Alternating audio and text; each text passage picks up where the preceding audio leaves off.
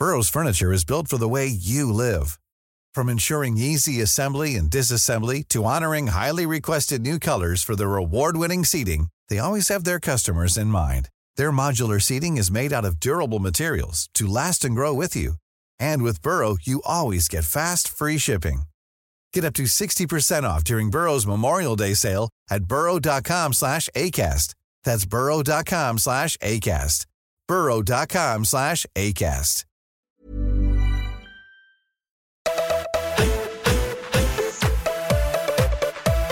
Manchester United 0, Paris Saint-Germain 2. The return of the Champions League requires a bumper Gegenpod panel, and we have that for you today. David Weiner with you once again, but I've got Michael Bridges back by my side after a nice little holiday. Welcome back, Bridgie. How are you? Great to see you again, Dave. It's good to be back in the warmth. How was the trip? Freezing. Off with some fantastic Leeds friends? Yes, caught up some old Leeds colleagues, and we had a good night out in Leeds. We didn't see Leeds win, unfortunately. They got beat by Norwich, but good to go and see some live football in the UK and see family and friends. Brilliant. Thomas Sorensen, welcome back to the Gegenpod. How are you? I'm good. Great. Now, if we need someone to get us through a long morning of Premier League, of Champions League and Gegenpod action, someone with your stamina, riding that bike. I've been tired just looking at your social media posts. How's that all going, particularly with your ACL recovery? Yeah, it's tough sledding. I'm doing just over around 400 kilometers a week, and I've got a race now in about a month's time, the Peaks Challenge. So a lot of hard work ahead as well. 400 kilometers a week. Well, at least we've got someone else just as fit with all that stamina alongside us as well. Now, how happy are we to have Mel McLaughlin back on the program? Welcome back, Mel. Don't talk it up, Dave, but it is great to be here. I've missed you guys. It's very professional in here now. Well, it's good to have you back. We've got to up the ante. Can we just talk about how fancy it all looks? It's very impressive, but people can't see it. So we'll have to get to social media so that everyone can see it afterwards. Up the ante to have you back. And, big morning of action, guys. First impressions from this morning's Champions League, where, of course, Manchester United 0, Paris Saint-Germain 2, Bridgie. It was a very, very professional performance by Paris Saint-Germain. I really felt United, the form that they were going into this game, the injuries that Paris Saint-Germain had without Cavani and Neymar, everything was just geared up for Solskjaer and United to get the win and the victory. And the first 15, 20 minutes, they had a go. They got the fans behind them. And Tuchel and PSG, they just had a game plan. They had a style of play which absorb pressure and then they control the game. And for me, it was absolutely magic to watch the way Tuchel had two different formations with him without the ball. And for me, Solskjaer just got, for the first time in his managerial career, really schooled by the tactical nous of Tuchel in the Champions League. Yeah, and it was especially down that left-hand side of PSG with Bernat and Di Maria interchanging, Di Maria moving inside a lot of times and really creating a huge amount of problem for Ashley Young, and he didn't know if he was going to stay wide with Bernat or he's going to go inside, and he probably didn't get the communication right with probably Herrera on that or Matic on that defensive midfield position just to pick people up, and it caused trouble all night, and they didn't, like Bridges said, didn't really have the answers,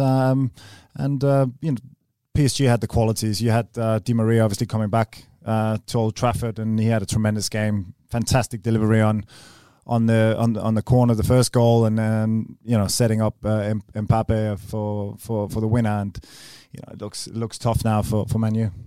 Di Maria, you mentioned him. He was a bit of an angry man, wasn't he, this morning? He was very, very fired up. But it was just one of those nights that or mornings, where you're really excited for the fixture. It's going to be massive obviously when it's your team, United fan. Very excited, and then you see how it's unfolding and you go, oh, hang on, I know what's happening. You know what's going to happen there. And I think one of you guys said in the post-match, and it's exactly how I felt, you mentioned the World Cup, watching France. There was a moment where you just had to sit back and look on in awe when they went on a roll and Mbappe was at the business end, and you just kind of, there's nothing you can do about it. And you're right, Solskjaer, every time they cut to him, he just looked a bit of a blank stare, like, oh, we've got to deal with this. And before the match, he even said, we just want to go to Paris with as little damage done as possible, which is not the most positive sign, if you ask me. But terrific atmosphere, just unfortunate result, but completely fair. United's got a lot of work to do in Europe, obviously. Well, speaking of the atmosphere, our eyes and ears on the ground was Mark Schwarzer. We promised you a bumper panel, and to do that, we've got a phone call into Schwarzer now. Hello, mate. Good night. Good evening over there to you. How was the night at Old Trafford? How you going, guys? Yeah, very good, very good. Just listening to you guys there. It was a fantastic atmosphere. PSG fans, as they were in full full voice. It was brilliant. Really lifted the atmosphere at Old Trafford, as they were in the first early stages of the competition when they were away at Liverpool. We were fortunate enough to be at that game as well. They really added a different kind of atmosphere. I mean, the flares down the main street, stopping traffic, but it was all well behaved. It was just added extra flavour to it. So it was a very, very exciting game of football, and I have to agree. PSG, very impressed with the way they played. I thought they were very cool, very mature performance. How did the Old Trafford crowd react to sort of the first signs of trouble under Ole Gunnar Solskjaer? You know what? They were very, very quiet at times, I thought, and I thought they were still very supportive of the team. They didn't leave early. I was there with Jules Breach in the stadium and watching the game, and said to her, in the last 10 minutes, surprising that still the stadium was so full. They were 2-0 down, looked like they weren't ever going to get back in the game, and obviously, as we know, they didn't. And the Manchester United fans all stayed in the stadium and watched it till the very end. So it was, he's got a huge amount of support. The fans absolutely love him, but it was obviously his first real major test. And unfortunately, they come up a little bit short. They come up against a side that has an incredible amount of experience in Champions League football, and they were brilliant. You're watching from close quarters. Just how good were Paris Saint-Germain, even considering the injury problems they had with no Neymar and no Cavani? I have to say they did surprise me as well. I thought that in particular Verratti, Marquinhos, the two holding midfielders were excellent. I thought in the first half, the game Manchester United had more possession. They seemed to be a little bit more in control of the game. But every time PSG won the ball back, it was too easy for them to find the pockets to actually hit United on the counter. There was a couple of close calls, which I think were right in terms of offsides, where Mbappe had a chance, Di Maria had a chance. There were early warning signs. And as the game evolved, obviously Martial and Lingard going off was a big blow to United. However, you just always felt that the momentum and the swing was towards PSG, and they just looked the more accomplished, more settled side. And in the end, I think United were a bit lucky not to have lost by a higher scoreline. So, Schwarzer, where do United go from here in the second leg? What's Solskjaer going to do that is going to be different when he comes up against Tuchel again? How do they get back into this? Well, yeah, that's a big question, isn't it? I think, obviously they've got nothing to lose. They've got to go to Paris now, and then they've got to be on the front foot. They've got to try and take the game to PSG. The news is obviously that Neymar still won't be fit for that return leg. Cavani, who knows? He possibly will be fit, but on tonight's showing, they don't need him. They were brilliant without them. So I think it's a really, really tall order. I don't see them getting beyond it. I can't see PSG at home being beaten by United. And if they do, it'll only be a very, very close scoreline. I think PSG, with the attacking powers, plays that they have, will still score. I think United still look fragile in terms of defence. You've still got an issue. You've got an issue now with, is Lingard, how long is Lingard going to be out for? How long is Martial going to be out for?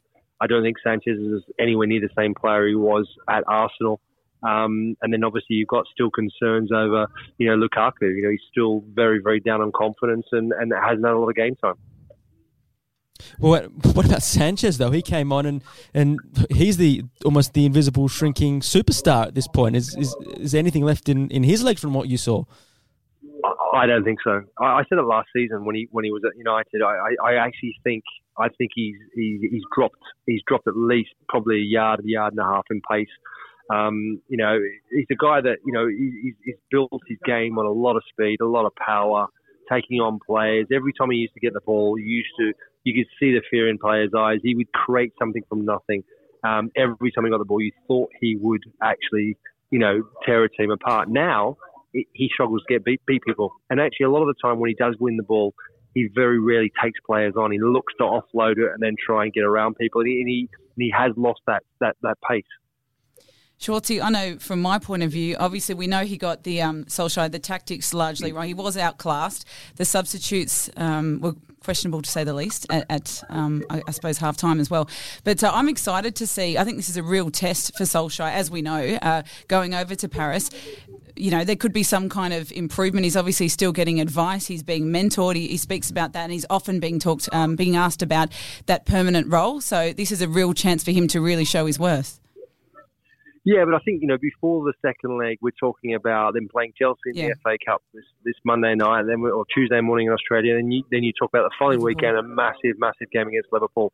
And, we've already seen now, people are already talking about, hang on, is now, are the cracks now starting to appear?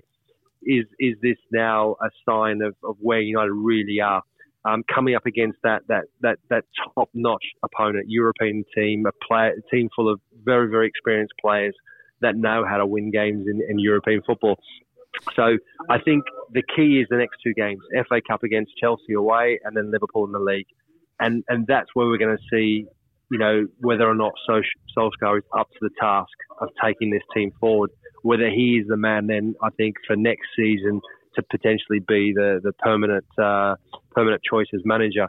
So I think it's a very telling sort of next 10 days or so for Ole Gunnar Solskjaer. Yeah, it's a massive 3 weeks ahead. Just a quick one on I'm always curious as to when you see fans in the crowd with their shirts off and wearing sunnies and stuff, just how cold you guys were really rugged up. How cold was it over there? It's pretty cold, I have to say. It wasn't, it was actually not as bad as we thought it would be, but it was still a bit of a chill in the air. But those PSG fans, they did not stop for the whole 90 minutes. They were bouncing and rocking the whole time. So it was I'm awesome. sure they've awesome. built up a pretty big sweat, and the atmosphere was fantastic. And even I had a lot of Man United people come up to me, people who work at the club, that people that for the years now that have been at United, saying to me, saying like, how good are the PSG fans? They've been brilliant, best away fans I've ever seen at Old Trafford. So I mean that's some call as well, because they've had some big nights in European football, and there's been some big opponents come to Old Trafford as well. And to say that's a massive compliment. Well, you mentioned the weather there, Mel. It must have been about -10 the way we saw Schwarzer dressed and rugged up with that scarf. But I think you got the wrong night of football. You had like a mustard, orangey, minging scarf on. Now, were you at the Man United game against PSG, or were you really supporting Dortmund against Tottenham tomorrow? Because you had their colours on, and Schwarzer, you looked absolutely shocking, mate. Bridgie, you know what? The one thing that doesn't bother me is actually taking any sort of fashion sense from you, mate. A man who wears a cardigan to death, I don't have a problem with that, mate. Not at all. I actually think I've made the right choice when you actually make a comment about my dress sense. So absolutely no problem. The one thing I did get wrong, obviously, I got a massive call wrong. I said that actually Ashley Young got sent off, and in the end it was actually Paul Pogba. But there was confusion at the stadium, and by that stage we were pitch side. And there was a bit of a melee going on. But yeah, other than that, mate, I thought my dress sense was okay. Jules said it was fine, and I'm going with that. So absolutely no problems, mate. Yeah, Schwarzer, you got the support from the Goalkeepers Union here in the studio as well. I've seen Bridgie on numerous occasions not looking the best himself, so you're okay, mate. I get very worried when Bridgie says, I like your shirt. I'm like, back changing, getting out of that one. Yeah, absolutely. Yeah, I normally take it home and burn it. What about the beards on the coverage today? Pretty solid effort between you, Schwartzy, and Rich. Well, I think that was the first time I've ever been the clean shaver on a coverage too, just quietly. So you must have shaved a couple of hours before. Is that right, Dave? Actually, just in the commercial break, Schwartzy. But Schwartzy, he forgot to do his eyebrows. Jeez, Bridge, I called you my sparring partner, mate. Schwartzy, you are off to Wembley tomorrow for Spurs Dortmund. Quick tip on that one. And can you see Jadon Sancho lighting up the stage in his first competitive game in club football in England? Yeah, listen, he's on fire, isn't he? I mean, he assists and scoring goals for Dortmund for fun. Dortmund are in a bit of a funny situation at the moment. The last 3 league games, they've dropped points. They've drawn matches on the weekend. They were 3-0 up against Hoffenheim and were pulled back to 3-3, which was a big surprise. So I think they're starting to feel the pressure. Bayern are picking up points now again, breathing down their neck. So it's interesting. But, PSG had a bit of a wobble, and then they come to Old Trafford and play so well. So I don't think you can write Dortmund off. Spurs, top team, absolutely top team. They're different without Harry Kane. That goes without saying. So it's a really tough one to call. I think, Dortmund they love a lot of possession. They're a very quick counter-attacking team. I think it's going to be another really, really interesting game. And I think at this moment in time, it's too tight to call. Cannot wait for that one. We'll touch on it only briefly because that is on Thursday morning Australian time, and you may listen to this podcast after that. But before we let you go, Schwartzy, just something that we're going to touch on a bit later in the show, and that's, of course, the continued fallout from the Alan Stajic sacking in here with the FFA. We saw you quite vocal on social media a couple of weeks back with a bit of time to think about that as it's developed. What are your thoughts on the developing situation there as the Matildas coaching situation continues to rumble on in the public eye? Well, I just don't think anything's changed in terms of my opinion from when it first broke, in the fact that I think it's completely inappropriate, particularly a board member of the FFA would act and behave in such a manner. I think that the way that the whole decision and the decision's been portrayed and conveyed to the public has been really poor by the FFA. And we're still no further and no clearer to the situation as to why that Alan Stajic lost his job. And I think the Australian public and football community deserve to have at the very least an explanation and a valid explanation. I feel very, very sorry for Alan Stajic. I think it's been so poorly handled. Again, it's at a time when the Matildas have been the shining light in Australian football, and we're all really excited about seeing them at the World Cup next year. And I think knowing what it's like as a player, and when things get a little bit shaky in terms of management and you lose a manager, I know how disruptive that can be, and it's just the worst timing it could possibly be. I bumped into Phil Neville today, and I talked to him about it, and I just said, I can't believe that we've shot ourselves in the foot. I can't believe that we've behaved in such a way and we put our team in such a precarious situation leading up to a World Cup, and a World Cup where the Matildas are seen as one of a potential probably 5 or 6 teams that could win the World Cup, and that's something in particular. That's something incredibly special. And Alex Stajic was a big part of that, and that's what's really disappointing. Schwartzy, thank you very much for your thoughts. Thanks for staying up past midnight to chat to us, and enjoy tomorrow morning very much. Thanks again. Cheers, no problems. Enjoy, guys. Well, guys, we'll come back to that a little bit later. Of course, Roma this morning, 2-1 win over Porto, but a precious away goal there for the Portuguese side. And as I mentioned, Tottenham, Borussia Dortmund on Thursday morning, Ajax and Real Madrid. We cannot wait for that. Absolute blockbuster stuff. Guys, moving on to finish this sentence, which we do every week to maraud through a range of topics in the world of football. We're going to go through some now. Mel, kicking off with you, returning to the Premier League. Sorry, this is a bit nasty. Sergio Aguero is... overrated? No, he's not. Sorry, can't hear you. I couldn't say it with a straight face. Unplayable, unstoppable, unbeatable, all that sort of stuff. No, he's just the best. How crucial is he, Thomas? And where does he rank in the players that you've had to stop in goal in the Premier League? He's definitely up there on his day. He can be a world-class player, and we've seen that of late, obviously. And he's maybe a little bit overshadowed in Argentina by the guy we all know, Messi. So he's up against it.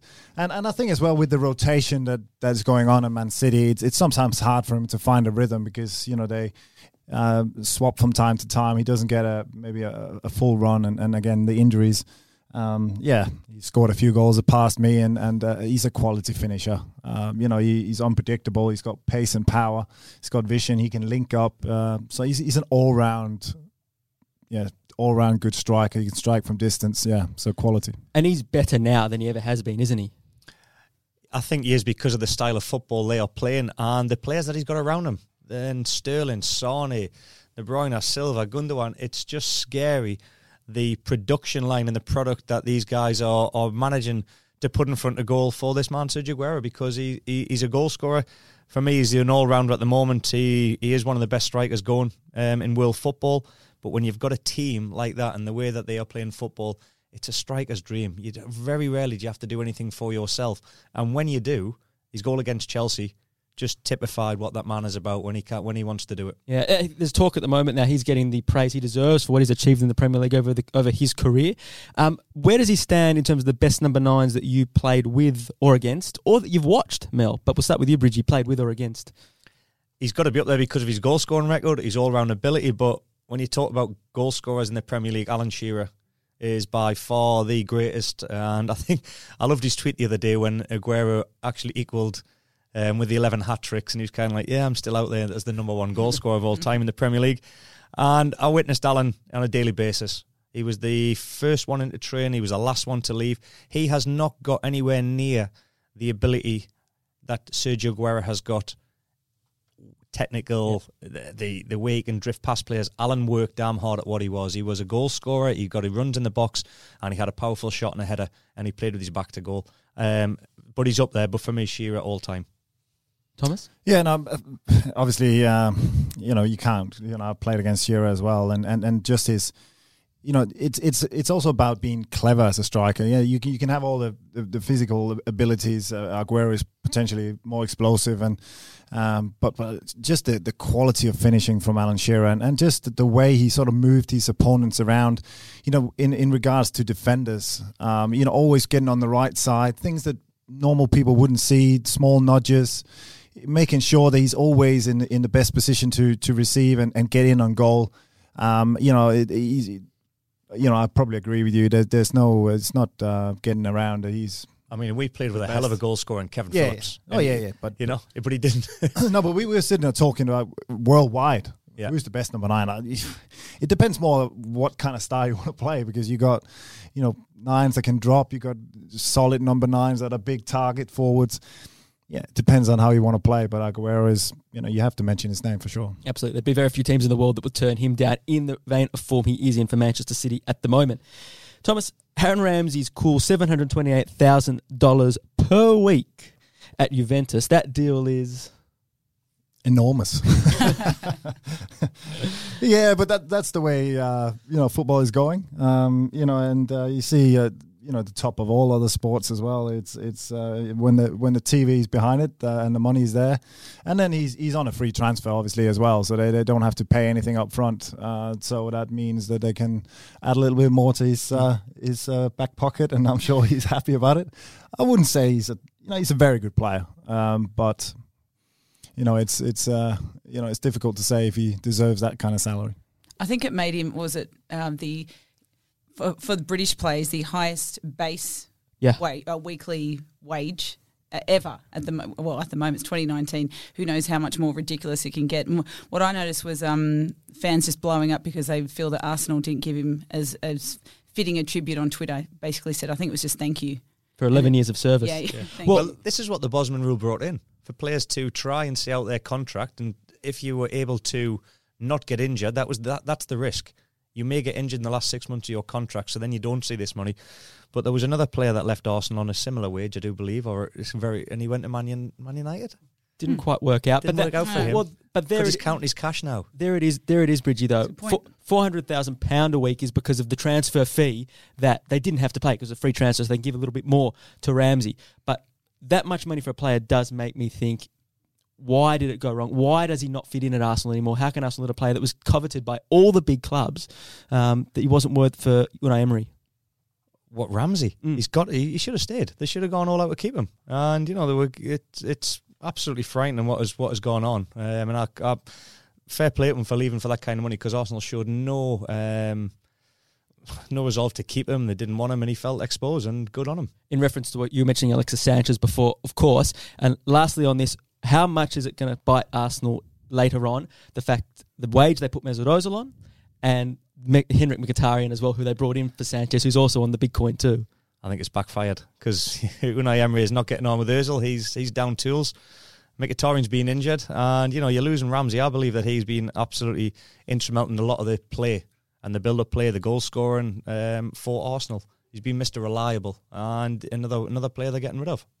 Yeah, no, I think one of the things that is so important as well, and I witnesses at Stoke City, Arsenal, those players that are the core value, those that carry the badge with pride, they're not just there for the money. He's one of the cornerstones of that Arsenal team, and then we can have our opinions on Ozil and some of the others that are on massive wages, but I think if the ship starts to sink, that they're the first ones to jump overboard, and Ramsey, he's that sort of player that you would want in that. It's that time of the year. Your vacation is coming up. You can already hear the beach waves, feel the warm breeze, relax, and think about work. You really, really want it all to work out while you're away. Monday.com gives you and the team that peace of mind. When all work is on one platform and everyone's in sync, things just flow. Wherever you are, tap the banner to go to Monday.com.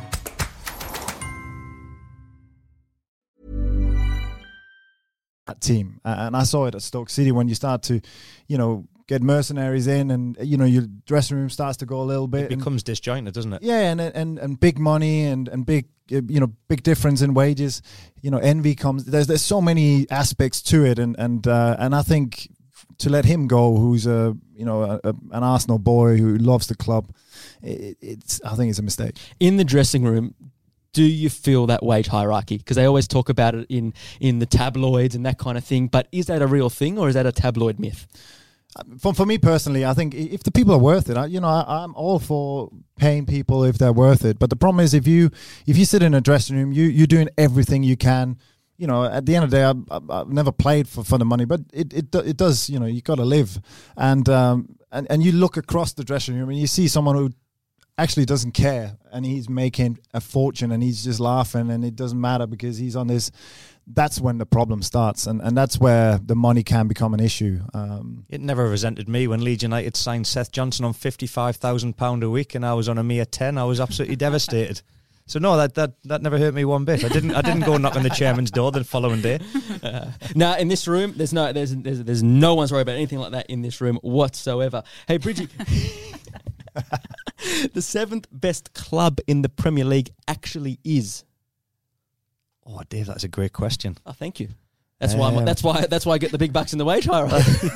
Any of 8 teams. Wow. Do you know what? I'm going to put one out there. I believe West Ham. Yeah. For the size of the club, the players that they have, and the manager that they've got this moment in time. They've gone through a lot of turmoil, instability, and I believe that they should be that team up there. In that 7th spot. I think in patches they have been this year. Yeah. The challenge for them is to find that consistently. I think on paper, you would say Everton, but it's just not going that way. But Leicester for me, maybe. I think they got a good squad. Obviously champions from a few years back. I think they definitely in the mix for that 7th. I'm going to say Wolves. Just because, just watch them go. They've obviously, there's a plan, there's money in place. They've been very impressive, and with good reason. It's not a fluke. And just watch them over the next couple of years. They've got a very good agent in Mendes, haven't they? Who looks after Ronaldo. Do you think after his time at Juve, you might just see him in a Wolves shirt? We might see him, but yeah, why not? See him back there. Well, in the league. God, that'd be nice, wouldn't it? Wrong colours. No, right colours. Master wheel and dealer. And if you're not aware of what we're sort of joking about, a Portuguese super agent manages Ronaldo, manages Mourinho, and there is a lot of Portuguese players. They call it the little Lisbon at times, the local cafe and coffee shops over there near where Wolves play. Mel, so we talked about it before with Schwarzer.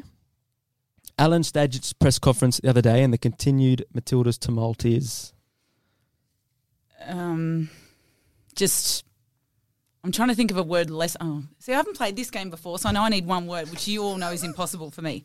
You are useless at this game. I am. I'm terrible. I promise I'll be better next time. It's disgraceful, embarrassing. Oh, stop. I've done the one word. Can I expand now? Please. Okay. I've just sort of sat back and watched, and I spoke to him the day he was fired. I couldn't get my head around it. I don't think anyone could. And obviously things play out. I still don't know really what to say because a lot of people, I'm not the type that would really jump on really quickly. We've talked about, get social media, be really quick to chime in because there's so many layers to what's gone on. And I just think, I'm not going to speak as an expert or as someone that claims to be on any form of the inner sanctum, just as someone who has known him for a very long time. And by that I mean over 20 years and has seen his journey, and through our jobs we've crossed paths at different points job-wise, from him as a teacher in a sports school, and he was around working in women's football then with, I don't know if you remember Sally Shippard, you would remember, real rising star, and he was a real mentor there. I saw him with Kaya Simon when she was a youngster as well. Lisa DeVanna throughout her career. I've just seen him in and around these girls for a very, very long time. In fact, I've seen the Matildas set up for years, Tom Samani, and before that as well. And I don't understand when you've got all these big names that have come out. And I'm probably not going to say anything new here. When all the big names, including Elise Perry after the WBBL final comes out, Sam Kerr, Sam, like heaps of them, we know this, have all spoken out. For me, just watching what's happened and seeing how he has genuinely had a great relationship with the players that I've seen and what he has brought and how he has gone about bringing these things, this success in. They were number 4 in the world. I'm just trying to keep my thoughts together so I don't so I do him justice.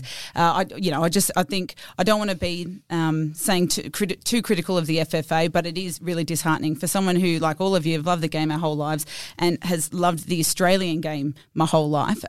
You're constantly explaining to other people and you're at a loss because this is a man who is, before it was fashionable to be anywhere near women's football, he was very much entrenched in it. He's bled for the game he always had and for the women's game specifically. Yes, he's a ferocious competitor, and that's why he's gotten as far as he has. That's why he's got these W League titles as well, and that's why these players at the elite level respond and really speak up, really have spoken up in defence of him.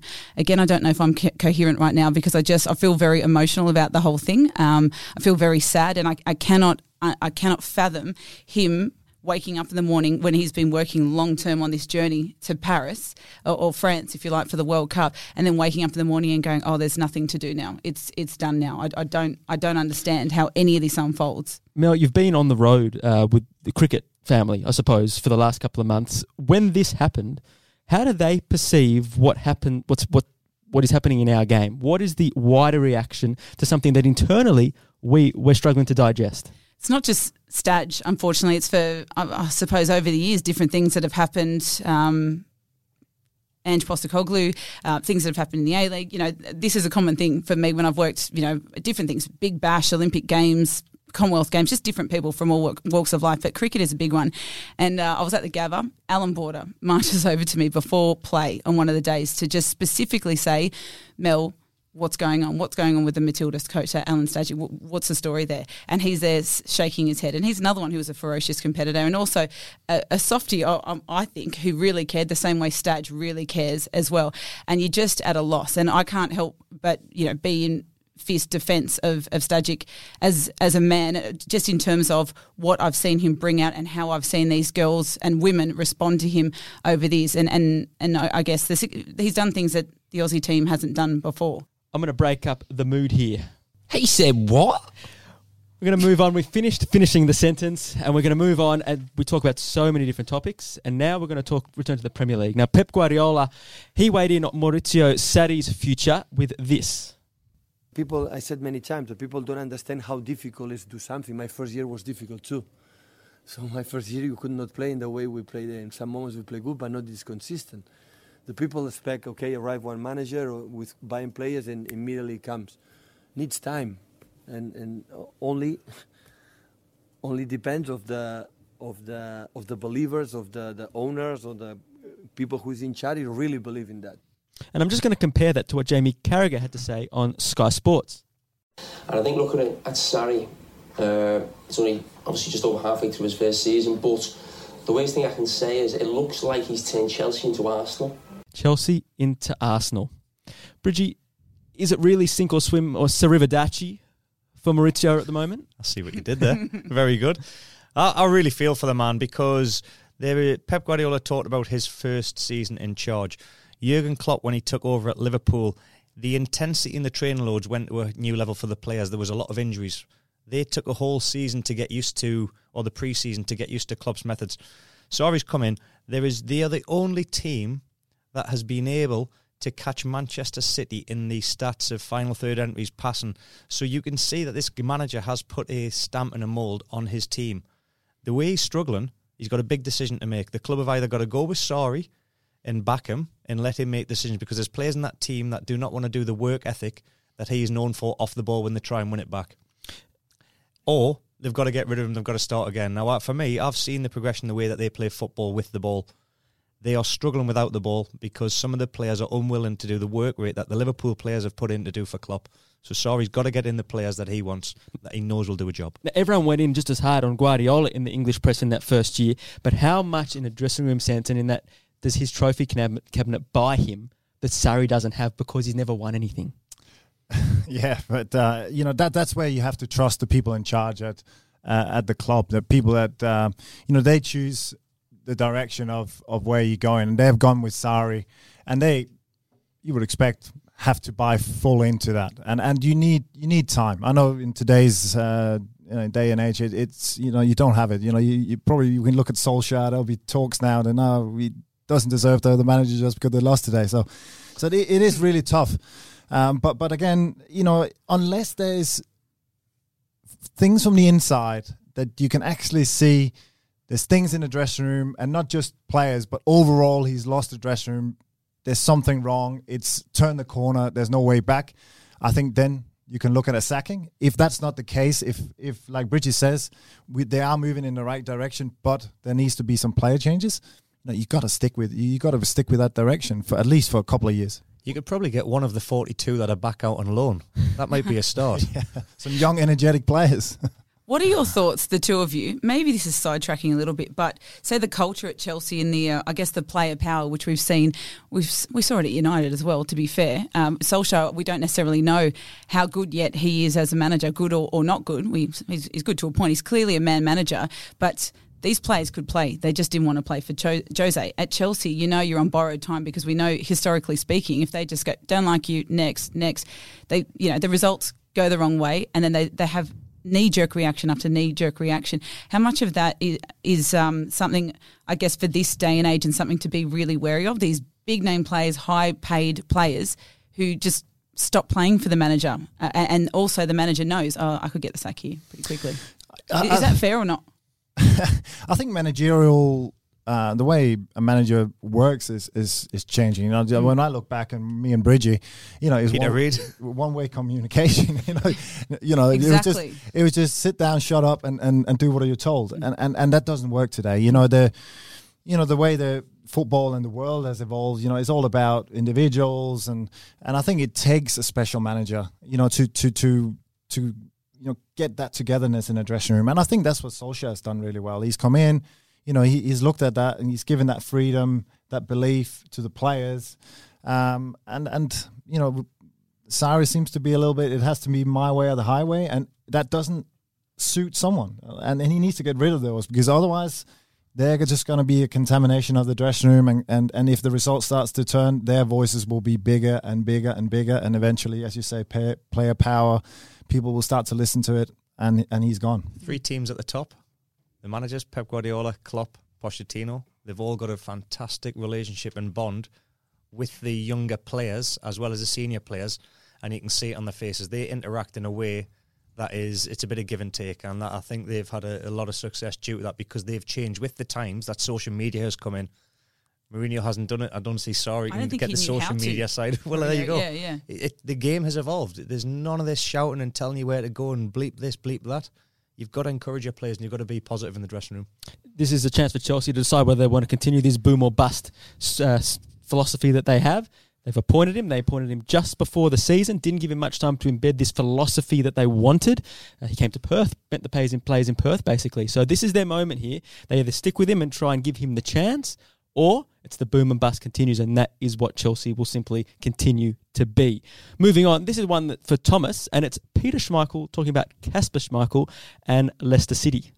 Leicester City is a really good football club, and once they get everything sorted out, and I leave it to you to interpret what that means, once they get, their act together, it's actually not a bad football club. And got good players that just don't have the manager who can get anything out of them. Thomas, what say you on a couple of players that you played in the national team almost in between them? Yeah, obviously I play with Peter in the national team and know him really well. I know Kasper; he's a personal friend of mine. So Peter, as you can hear, is his biggest lobbyist. Is his dad his agent? It could be. I know he's been lobbying to get him in at Man United. Like every time there's the Gea has a bad game, but I can only talk so highly about Kasper. I think he's earned everything that he's achieved, and obviously Peter here is talking about him moving potentially to a top team. We're talking a top 6. I know Leicester won the championship a few years ago, but so what top 6 team would he go to? Yeah, but that's, I think Pete also in this interview come back to is that that's not really any openings. And it's maybe more demanding a little bit extra from Leicester that, but I see Kasper as a top 10 keeper in the world for sure. And he's earned a shot at the big time. Do you think he's better than any of the 6 that are currently in the top 6? That's what I like about him. I like his mentality. He's a winner, and I know how much he's sacrificed. He's left his family behind in Denmark, and to pursue the career, he lived 2 hours from the training ground, left 4 o'clock in the morning. He's the first man in, last man out, and again he's had to deal with all this. About his dad, his name. He could have taken the easy route back in the early days from Man City. He could have, just jumped on the bandwagon of his name, but he went to Notts County and he took the hard way through Leicester and then to the Championship a few years ago. So I hope, because we saw at the World Cup as well. I thought he was one of the best keepers there, even though Denmark only went to where they did. He was tremendous for them. Geez, Arsenal spent big and Chelsea spent big on keepers. There might have been a cheaper one, though, a couple of places down on the ladder, right? Yeah, no, I think what he brings to the dressing room as well, we were just talking about how important that is. He's a winner, and that affects everyone around him. When you watch the games, his aura and that mentality is so important. Right, well, guys, another segment. Oh, here's a good yarn. Geez, Mel, you talked about the high quality we've brought in with the equipment, but yeah, still the jury's out on those. It's a roller coaster. Guys, Benfica 10, Nacional 0 in Portugal. We saw Porto this morning, and Benfica are breathing right down their neck. It's the first time in double digits in Portugal since the 60s. Does this bring back any haunting memories from your career, from the worst defeats you ever were involved in? Why are you looking at me? I don't know. Sorry, Bridgie. Did I just play for rubbish teams? I got beat like 10-0 all the time. It's a tough one because Tommy and me were trying to have a think about the results and the worst defeats. You try to put them out your memory and forget about them. And my biggest one, I think, was at Old Trafford against United when Cantona scored that lovely dink into the top corner. And I think that finished 5-0 or 5-1. I'm not too sure. Right, so you had a good view of a classic moment. Well, I clapped his goal because it was so good. You got in trouble for that, didn't you? Yeah. Do you remember it more when you've had to pick the ball out of the back of the net?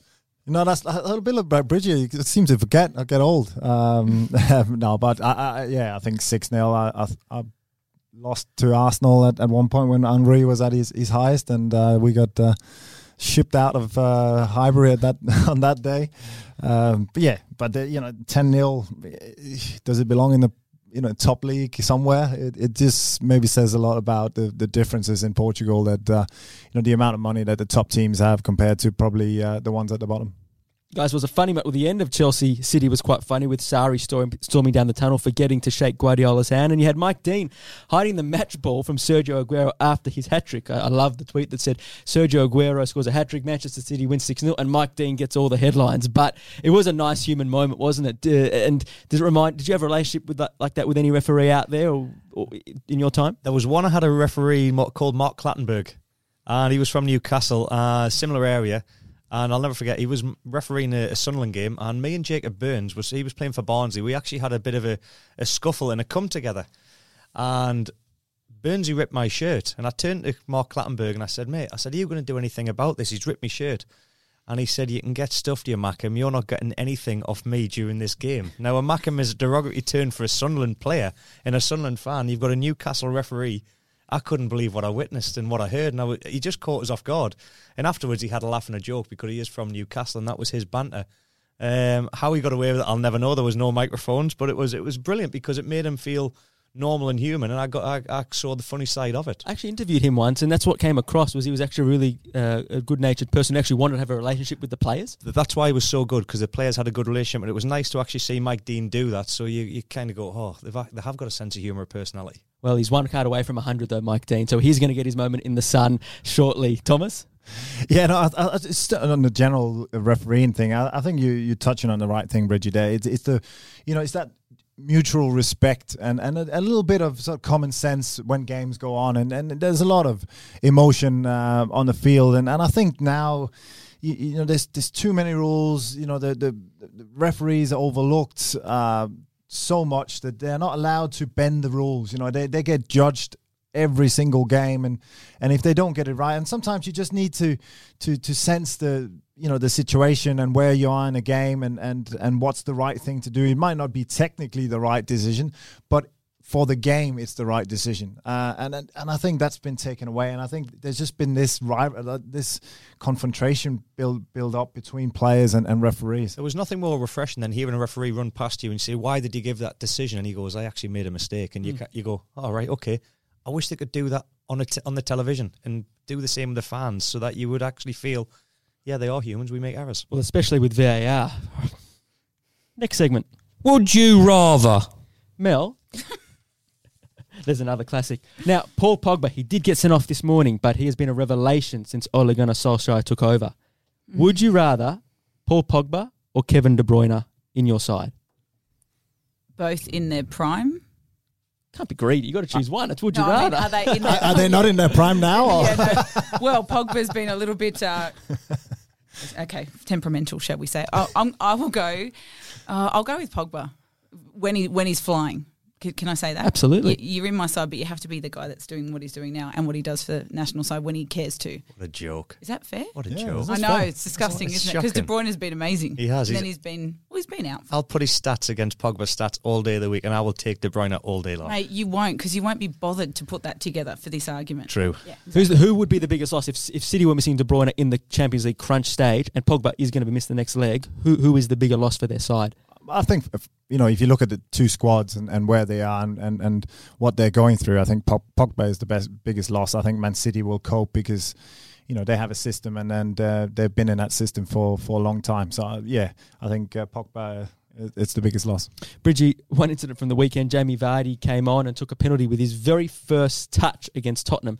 So would you rather, as a sub just coming on, would you rather take that penalty like Jamie Vardy did against Spurs or get a bit of time to warm up and not expose yourself straight away? Are you asking a striker that question? Well, Tommy, you'll be surprised at my answer. I would take it.